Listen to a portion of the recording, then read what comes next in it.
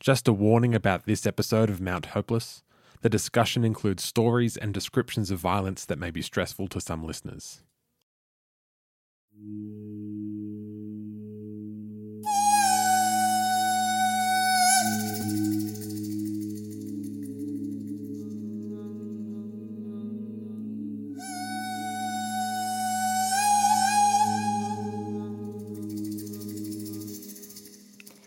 Hello, listeners. Welcome. You have tuned into Mount Hopeless, the podcast that, at first glance, is about the story of Robert O'Hara Burke and William John Wills, better known as Burke and Wills, or more precisely, it is about the expedition they led across Australia from Melbourne in the south to the Gulf of Carpentaria in the north, a humongous distance of around 3,250 kilometres. But even more precisely, this is a podcast about the ongoing issues that this expedition symbolises to us. Colonisation, environmental exploitation, poor leadership and willful ignorance of Indigenous customs and knowledge of the land.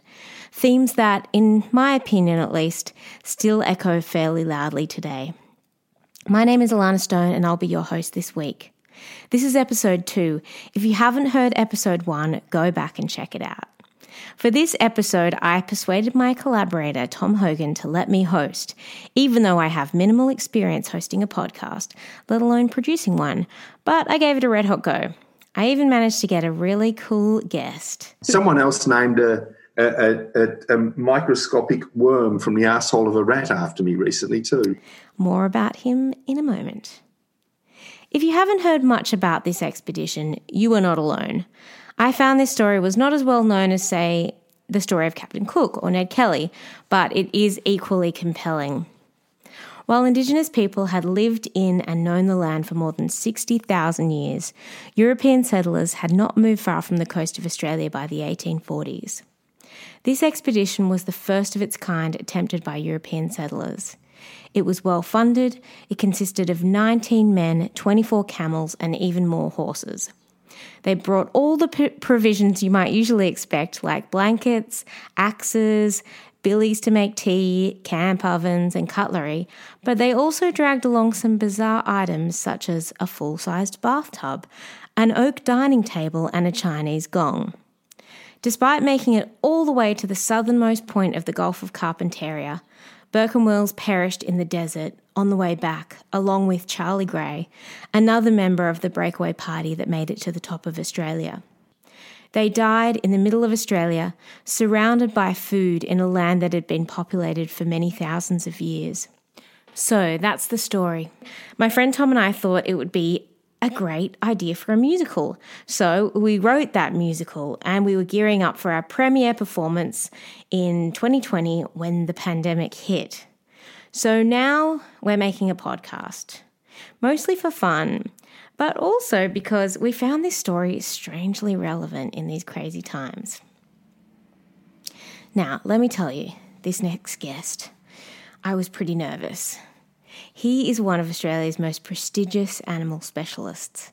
He's a mammologist, paleontologist, environmentalist, conservationist, explorer, and public scientist, not to mention climate expert. He's written heaps of books, including one called The Explorers, and he's just a bloody smart guy. Here we are chatting with Tim Flannery about the story of Burke and Wills. Plus, we discuss Tim's fascinating personal experiences of first contact in Melanesia, his thoughts on climate change and staying hopeful in an increasingly mental world. But first, Tim has to work out how to open the door to his own house.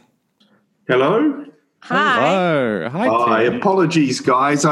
I had to run an errand and then I got locked out of my own house. Oh, no. I know, we're renting a house here and the door's just really stiff and I couldn't get it to open. But anyway. I hear that happens a lot. It's fine. Yeah, right. Yeah. Now, Tom and I had been pretty nervous in the lead up to this interview, so we'd prepped ourselves with some cool animal facts. Tim was keen to get on with his day, but we pushed the issue and made sure he knew that we'd done our research. All right. So let's do this interview. So what do you want to have a chat about? Well, there's a few things. Like, first of all, I discovered that there's a greater monkey-faced bat named after you, Tim. That's right. Yeah, one of my students named a bat. It's one of the world's largest bats. It's a huge flying fox that eats coconuts. Believe it or not, It's got like we'll put a picture up somewhere. It's got like red eyes, and it's like a really cute little thing. That's it's awesome. big. It's black. It's about 1.5 meters across the wings. It's a big bat. Yeah, that is a good animal fact. We were just like, we're just trying to think, what's some cool animal facts? It's like this. You have the ultimate animal fact. Like, well, that's true. Is it one of your students that was just shouldn't like it looks like you or anything like that? Like, no, he just wanted to kind of honour me somehow, and he was working on this group of animals, and he just decided to name it for me. So it's good, it's nice, interesting bat. Yeah, that's what we call a legacy, right there. Yeah, it is. Someone else named a microscopic worm from the arsehole of a rat after me recently too. Yeah, okay. Well, we won't get pictures of that up. No. Understandably, Tim had a few questions of his own. He wanted to know what we were doing and who the hell would be listening to this podcast anyway. So we've written a musical, Tom and I, and it's called Mount Hopeless, and it was due to be put on at IPAC in Wollongong last month, and was postponed to next year.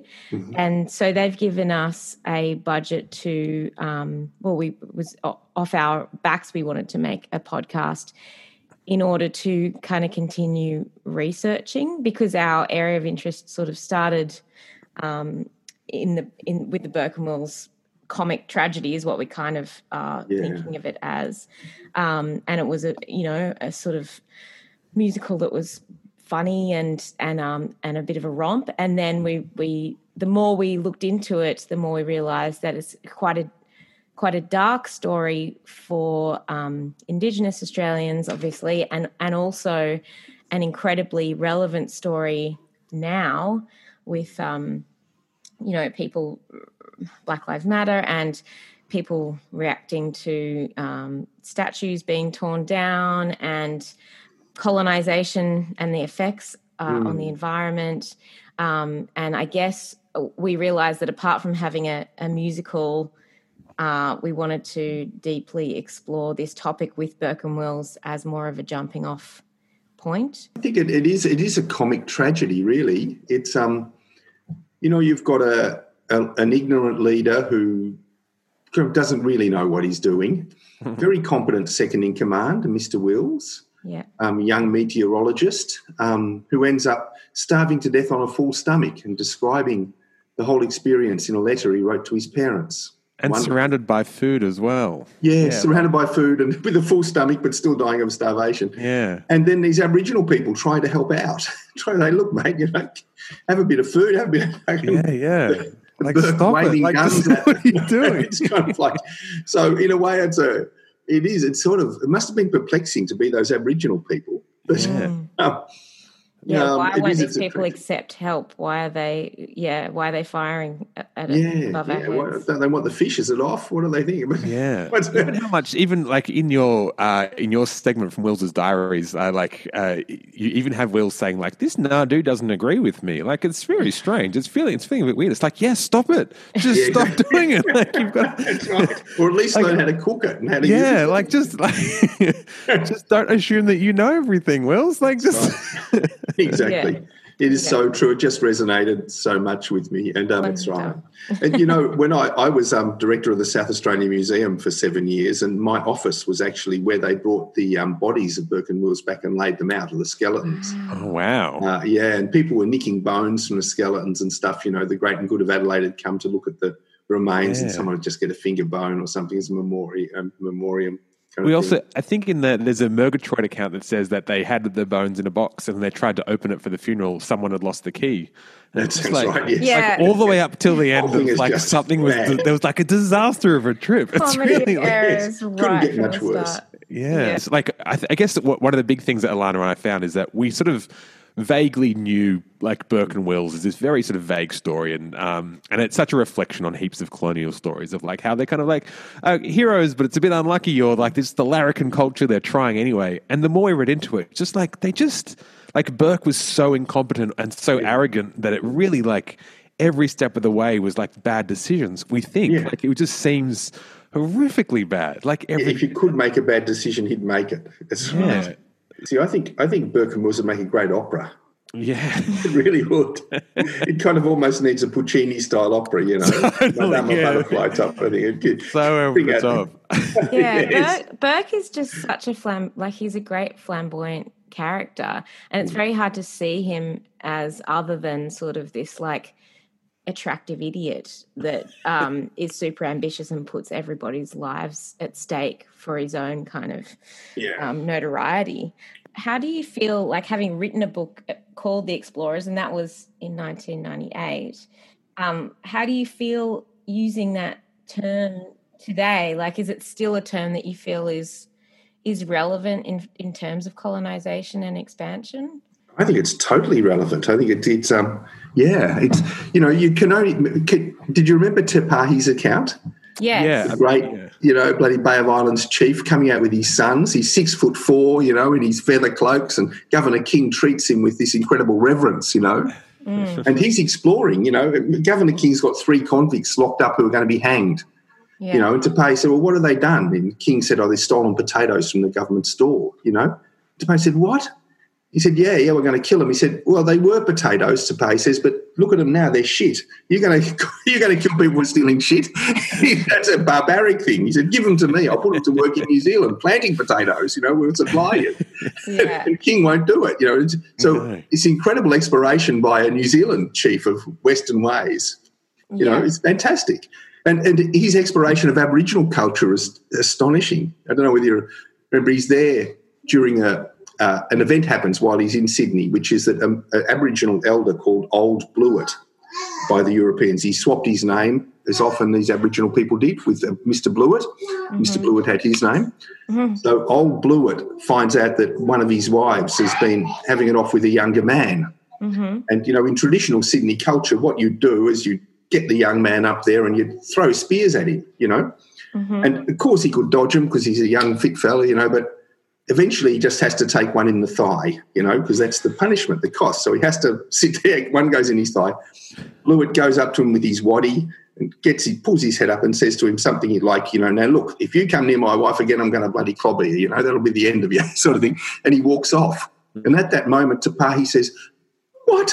He said, first of all, he didn't get 10 blokes to throw spears at once. They could have killed him straight away like that. He wouldn't have been able to jump out of the way. But then he's got him under the nulla. And he lets him go. So what sort of people are these? Just consider that a warning. Yeah, that's right. Yes. But Te Pahi wouldn't give a warning, you know. He'd be like, clobber, that's it. So there's this tremendous interplay of cultures in that early Sydney where you've got the Pacific Islanders, you've got Aboriginals, you've got Europeans, all trying to make sense of each other. And that, to me, is exploration. In a way, Tim's definition of exploration seems to focus more on instances of first contact between different cultures rather than geographical exploration or expansion. And it turns out that Tim Flannery has some very good reasons for his fascination with first contact accounts, as he has a couple of incredible experiences of his own to share. But before we get to that, Tom asks whether eyewitness accounts are a standard way to approach documenting history.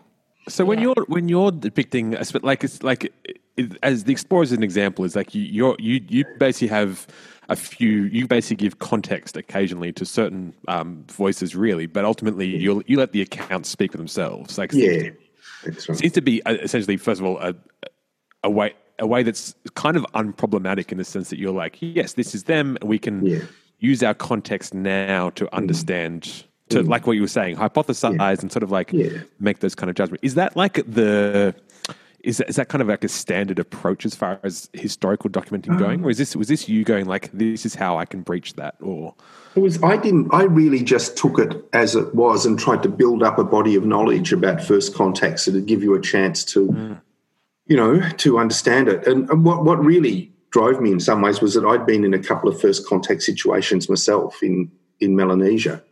Right. And they were nothing like what I was expecting, you know. Very, very interesting. So tell us a bit more about that. That's what you that it spurred you to do the Explorers, or that's to give more context? Oh no, to take that particular view of what what is happening at that magical moment when two cultures that have been separated by 60,000 years finally come into contact with each other. You know? So when was that for you?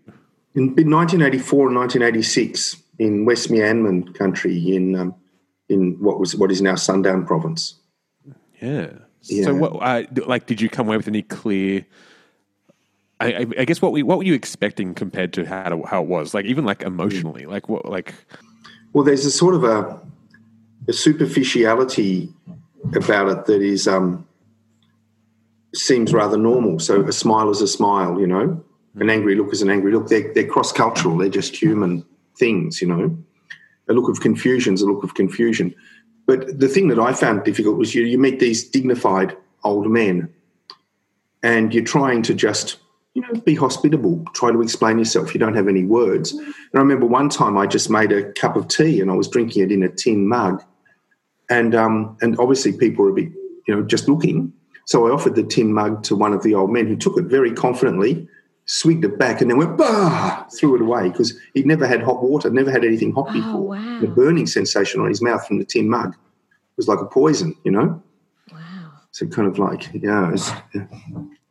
So you're saying like the superficiality was almost easier to perform in the sense that it was like you sort of judge a kind of like, this is what I assume is how to convey some very basic kind of emotions. But as soon as you get to anything that actually relies on that development, you're right, that's an impossible divide. And you can only discover that by getting it wrong, really. Exactly. And you're constantly getting it wrong. Both sides are constantly getting it wrong. Yeah. So they were very apprehensive about me, why I'd come there, what was I doing, totally confused about what I was doing. I was rather apprehensive of them too. There was a couple of them who had bad reputations, if you want. I could look at, I'll tell you the one story that really sticks in my mind. I finally, in the most remote area in 1986, I was working with a young man who was a really great young guy. You know, we just seemed to get on with chemistry we're doing surveys of rats and looking for animals, and he was catching things and showing me signs and whatever. And animals are a great thing because they understand them and I understand them. You know, it's a common language really. But after about 3 weeks working together, he kind of said to me, we had an interpreter there, and he said, I'd like my father to tell you how he got me. And I said, oh, great. Just part of you don't want to be part of the family. He said, yeah. So the old man started speaking, and he said, it took me a long time to build a bridge. He said, pull on all of my ropes that I'd created over my life. So he had to pull on every friendship and favour he'd ever done to build a bridge across a river. And they were going to raid another tribal group called the Atbalman. And Atbalman live in a single big hut, about 40 people in one hut. So they got all of their weapons together and stuff, crossed the bridge, and before dawn set fire around the hut and then stood there with their stone axes as everyone came out, trying to club them and kill them before they came out. So he said, we killed them all. He said, and then we chopped up the bodies, chopped the legs and arms off and the head off and gutted the torso. He said, just like you do with your possums. I've watched you do it. He said, wow. And then I tied a torso onto my back, just like you put your backpack on, you know, and I had one arm and one leg here, one arm and one leg here, and the head in a basket. And we were heading off back to our families to feed them. He said, when I heard a noise in a baby crying, he said, I looked up in the tree and there was a bilum, a string bag with a baby in it, a young baby. And he said one of the women must have got out of the hut and just had time to put the string bag up before she was hit down. He said, so I came back to our village and my wife already had a baby and she was breastfeeding and she had enough milk to feed 2 children. So I gave her this new baby. Oh, that's right. He said, on the way back, as soon as I put the bilum around my head and started walking, he stopped crying and I knew he was going to be a good boy. He said that. So I took him back to my wife, and my wife, I fed her all the meat that we got and she had enough milk to feed 2 babies. And so he said, here's my son today. And I thought, shit, this guy's going to grab an axe and kill the old man. You know, this is such a terrible story, surely. But the young man just went around and grabbed his father and hugged him and said, my dad is such a special guy, such a lovely man, you know.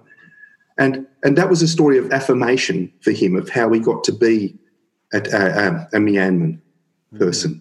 And for them, that was an incredibly positive story and a wonderful story. of family ties. But for me, it was something totally different. And you just think there's a gap here that we'll never, that is, first of all, that's the most intense story I think I've ever heard in a very personal account. That is huge. Yeah. That was one of the most intense stories I too had ever heard. And really, we needed a moment to just sit and reflect. But in my constant need to entertain, I decided in my wisdom that it was time to start pulling out some of my more impressive animal facts. Do you see this stuff as an animal specialist, as a mammologist? That's the word, isn't it? In terms of mammals, it makes me think of the sea otter, which my friend Hannah we used to talk about a lot for some reason, but that they were really beautiful. They mated for life and had little stones that they held on to, and they hold hands when they're asleep. But then there's also this brutal murdering when they re-spouse, that the new father would then eat the children of the previous mate. And these things in the animal kingdom are very common, I guess, and not so shocking. And do you think in a way you've become acclimatized to that, as being more part of maybe a human history than we are, in our civilized state today, saying it's disgusting that people would raid a village and kill everyone and blah, blah, blah? Look, at this stage of the game, I am just as confused about where this question is going as you, the listener, are. But thankfully, Tim Flannery rescues me with his brilliant response. Look, in our own lifetimes, our culture has done the same sort of things. We haven't eaten people, but we've killed millions in much more cruel, horrible ways. So the astonishing thing about that story, if you think about it in an animal perspective, is that the father isn't killing someone else's child; he's adopting it, bringing it up. It's his own. That's the beautiful. Animals don't do that. Yeah. Yeah.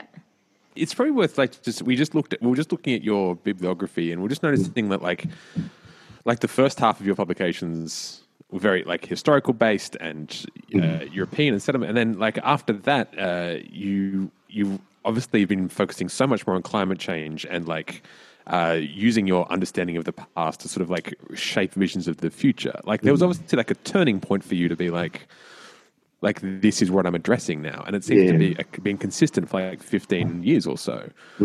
What was a big turning point for you in your career to be this is what I'm focusing on? It was partly that I could see what a massive threat climate change was. It was also partly that I think I got to the point of understanding, where I was no longer so much a practitioner, a curator in a museum or a researcher, but had become a director of a museum. And I realised I needed to turn all of that ethnographic experience, if you want, that I'd had onto my own culture, to try to understand my own culture and to try to change it and make it better as much as you can, or at least prepare it for the challenges it's facing. So I think that was the main thing, really. So, do you understand your own culture better? Are you I've... I think I do. I mean, I've had a lot of good experience. I mean, apart from all that stuff in Melanesia, which teaches you common humanity and a bit of respect across cultures, and that there are different views, and some of them are shocking to you but not to other people. And some things we do are shocking to them but not to us, And that sort of stuff is really important, I think. But it was also being climate commissioner was really helpful, because I got to meet so many Australians from across the board, coal workers in Queensland, farmers in New South Wales.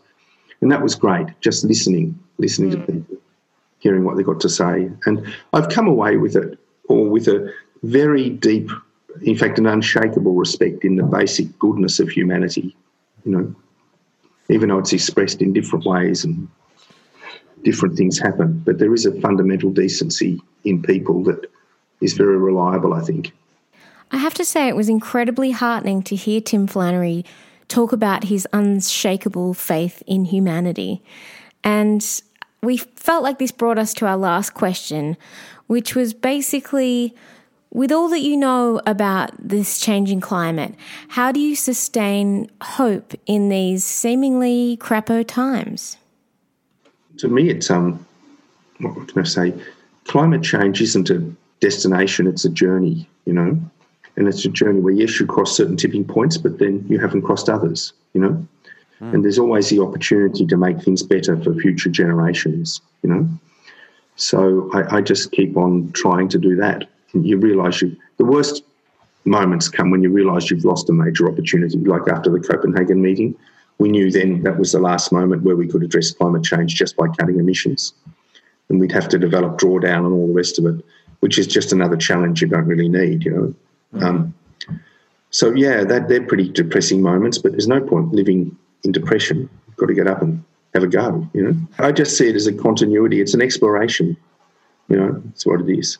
Whether in other cultures, in biology, in the past, in deep time with fossils, through to the future, it's all just part of a big exploration for me. So, so the Explorers is pretty central to what I was thinking. Yeah.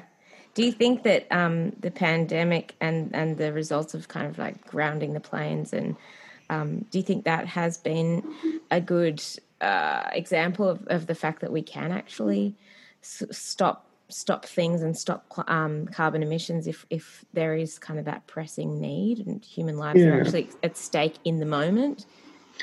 It's a demonstration that we can act if we want to. Yeah. We shall see where this is all going to go. I think the thing that has been most instructive to me looking at the pandemic is just the steps you have to take to deal with it. So the first step is to stop the spread. And for climate change, that's like cutting emissions. It's a first urgent matter. If you don't get that right, you won't get anything right. You've got to really cut the spread, Second thing is you've got to have an emergency room, to deal with the casualties. And the Great Barrier Reef is going to be a casualty, already is. People who are suffering heat stress in remote communities are going to be a casualty. People who are losing their houses to sea level rise are going to be casualties. You've got to have the emergency room to make sure you look after everyone, The coal workers who are going to lose their jobs will be casualties, but we've got to just make sure we take care of all of that. Yeah. And then you've got to look for the vaccine, and that's a long and very expensive process. In climate terms, that's all about drawdown now because we've gone too far. We've got to get some of the gas out of the air. Mm-hmm. So that's the area I've been working on for the last probably 6 or 7 years pretty intensively. Mm-hmm. And are you looking, I'm just reading very vaguely about that, but mostly about sort of things like the effects of seaweed and how to reabsorb. Is that kind of the main areas that you're investing in, or are you looking at every possible? There's very few scalable options, Yeah. So there's only 3 really that I've concentrated on, which is silicate rocks, seaweed, and what's called direct air capture or industrial processes for drawing CO2 out of the atmosphere.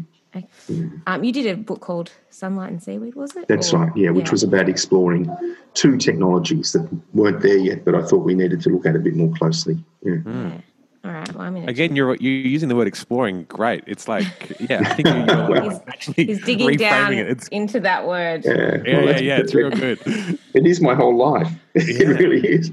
So I think that's been such a huge takeaway, I think, for us, because I think like in our show, we it's much more of a poetic kind of reflection of us going we don't want to call Burke an explorer only because it just conjures up so much. But if we can start to reframe what that means, and that kind of does shape every discussion we've ever had in a different light. That's right. Yeah, he's more a marathon runner than a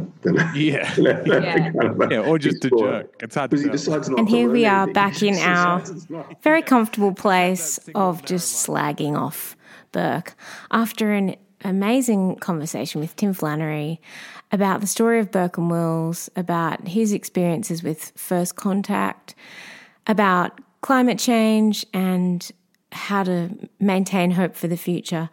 And I just want to thank you for joining me on this adventure. It's been really fun for me to host my first podcast. I hope Tom likes it.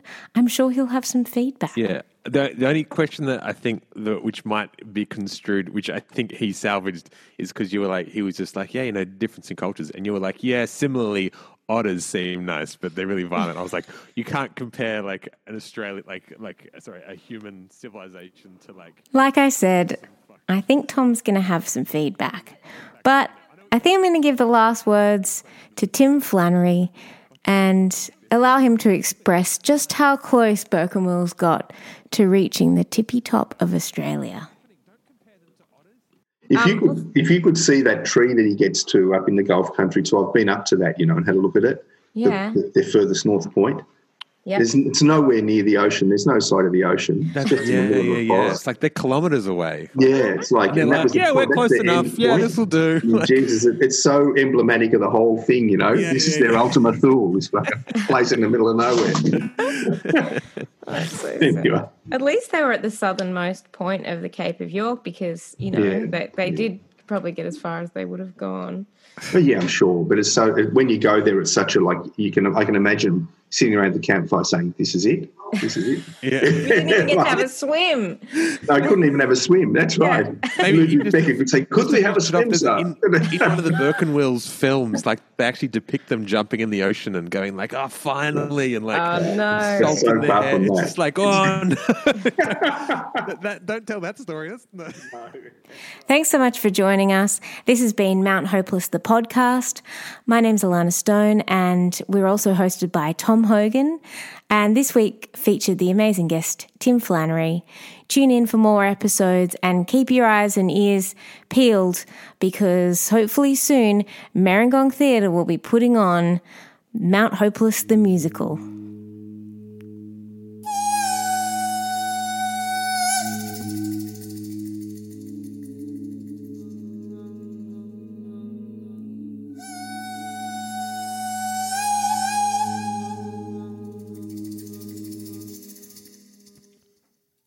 Before we finish up, just for some bonus content, I'm introducing you to our sound designer for the show. Hello, Nicole. Hi. How you going? I'm good. How are you? I'm all right. I just got a dog, so I'm like very happy. Oh, lovely. This is Nicole Smead. She's a poet and musician who, amongst her solo work, is a vocalist for the Sydney ensemble Hinterland. I'll link to their new album, Seven Tales, in the show notes, which I think is out this month. So we don't really have a theme song for this podcast, so we thought we'd just ask Nicole. Great. That sounds wonderful. Very good. We had a quick chat about what we need, but in short, the podcast is called Mount Hopeless, named after a behemoth set of mountains in South Australia that loomed over Burke and Wills in their final days. So what if we created a sound or some evocative tones that represent the mountains themselves? And one of the great things about Nicole is that she's been learning to write in language. So I was trying to figure out the language of Mount Hopeless. But tracing language to a specific place is really hard because they're not exactly things that you can easily map. You probably know more about that than me, based in your work. So. Yeah. And look, the boundaries that you find on maps for language places are contested anyway. Yeah. And they're not as clear cut as what a map would like to tell you. Yeah, of course. A nice thick Sharpie line. Yeah. On this side of the Sharpie, they speak this, and on that side, they speak this. And there is okay. Because is it Dharawal that you like? What do you try? Are you trying to learn more? I am trying to learn more. So I have been working in Gumia Dharawal, which is the southern dialect of Dharawal language. Mm-hmm. But also work in Dharawal, mainly because I was born on Dharawal country and I live here now, and I'm trying to I'm trying to learn about the country that I am a custodian of, born on this place. I am now a custodian of this place, and also want to pass down that knowledge to my children who are living here. And I think it's a respectful way to live, to be able to call the trees and the mountains and the landscape that we are on every day by their proper names. Yeah. Oh, Curly described it as like, she's like, I wanted to learn the language because at the start, like I had this connection, I didn't really understand it. And she sort of envisaged having this language would like open up this relationship. But what she sort of ended up finding was that a language just allowed her just to give name to the things that she already felt. Yeah. But it strengthens also that feeling that you already have, and it embeds it in you more deeply. Yeah, but I am also very slowly trying to learn more of my ancestral language, the Gatang language, which is from the mid-north coast of New South Wales. But it's hard because I don't live there, and language is such a an oral thing. I've got a book and I can learn it from a book, but it's very different to learning how to speak it and learning the sounds and the way it's put together. But that's a slow process, and that's okay because everything is a journey. Yeah, no, of course. Yeah. Well, that sounds. So are you? So you're actually trying to learn 2 languages at once, sort of. Kind of, yeah. Yes, and so the way that I'm doing that at the moment is that I've been writing songs in Dharawal and Gumia Dharawal, and I'm trying to write some poetry in Gatang with my big thick language dictionary. Yes. Because I think, well, that's kind of how I can access that language right now. I've got it, written down, and so it makes sense to try and write it down before I can go and speak it or sing it. Yeah. Okay, so as the name suggests, Mount Hopeless is a pretty desolate place. But we didn't want to just take this name as our only understanding of it, mostly because it was named by an Englishman, Edward Eyre, who, at some point, was also appointed the governor of Jamaica. Now that's a whole other layer of weird colonial bullshit. Regardless, we can't really visit right now to see for ourselves. But luckily, many people have been there before that can shed some artistic stimulus. For instance, the Adnya Mathana people call it Mayuru Mitha Vambara, which has a very clear translation. Dirt dug out of a hole by a plague rat.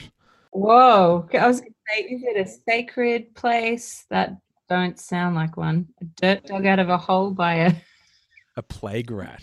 Even like the explorer Eyre called it cheerless and hopeless indeed. Like there's nothing here. It just stops us from doing anything. It's like no one likes his place, which I think makes it very powerful. Yeah. Wow. What sound does that have? Yeah, it's just definitely the minor key, I think. All right. I'll have a play with that. That'd be so good. Thanks so much. And within a couple of days, she'd created us a sting. And that sting will take us out. So thanks for listening to Mount Hopeless.